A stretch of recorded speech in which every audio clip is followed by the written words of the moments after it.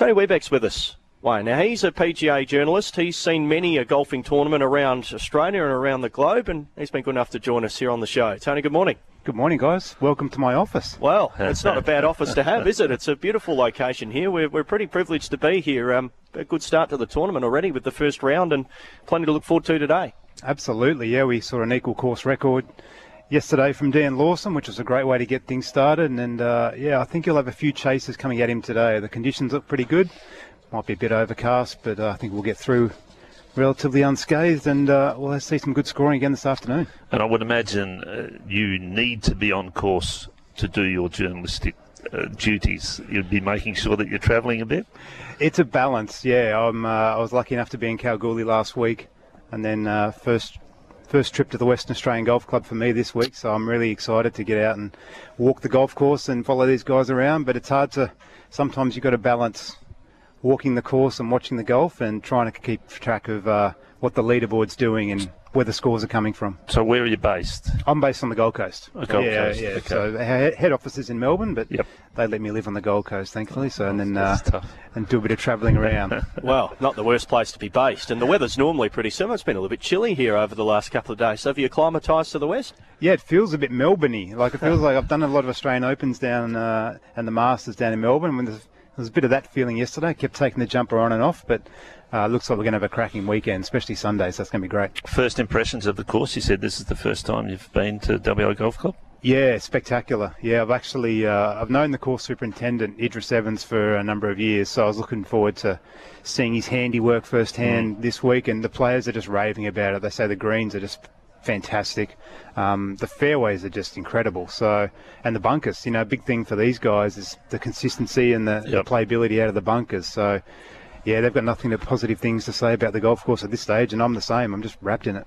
Tony, we speak a bit earlier to Hayden Hopewell, who's very close to turning professional. He's one to watch, and he has a great track record at the WA Open in the past. He could be West Australia's next big thing. There are a few of them already, but certainly he could be another one who makes it professional.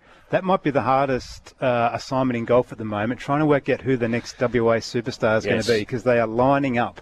There must be half a dozen young guys at the moment who are featuring on the leaderboard this week, who are on the verge of turning pro or a year or two away. So the production line out of this state is quite incredible at the moment, and we've got obviously Minwoo Lee and Minjee Lee, Hannah Green all up there at the moment, and yeah, these guys are knocking down the door. I wouldn't be surprised to see one of them win on Sunday, to be honest.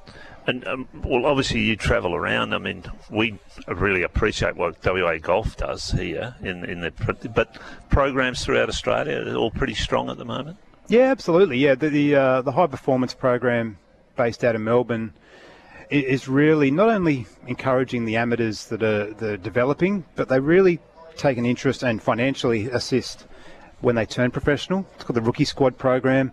So when a guy like Hayden turns professional, he will get assistance from Golf Australia to just make sure that those first couple of years of travelling as a professional are as comfortable as they can be for him, and that he's not worrying about money, that he can get out there and just play and advance his career that way. In your career, when did it sort of become golf? What did you do before that? Pretty early. I did journalism out at Bathurst University, and I was president of the CSU Mitchell Golf Club, which was basically just me and a mate decided that we had a golf course and we didn't have a club, so we'd start one. Yeah. And he made me president, so that was kind of the start of it. But yeah, always had a keen interest in the game. Played with Dad as a kid, and was lucky enough to join Australian Golf Digest magazine in 2004, and I've covered a bit of the NRL as well over the years, but now back full-time into golf and being on tour and loving every minute. Internationally, you go follow it, or is it mainly around Australia? My travel's mainly around Australia. Back on the Golf Digest days, I got sent on a few junkets to Thailand and Mauritius and a few others, which were pretty fun. In terms of the tour stuff overseas, I follow that, our Australian guys and girls, and report on that, I guess, from the comfort of the Gold Coast. Tony, nice to chat to you. Hope you enjoy your time here in the West. I know it's not quite the sunny Gold Coast, but enjoy the next few days. Thanks for joining us. No, thanks for having me. Tony Webeck with us here on Sport FM this morning. He is a journalist for the PGA.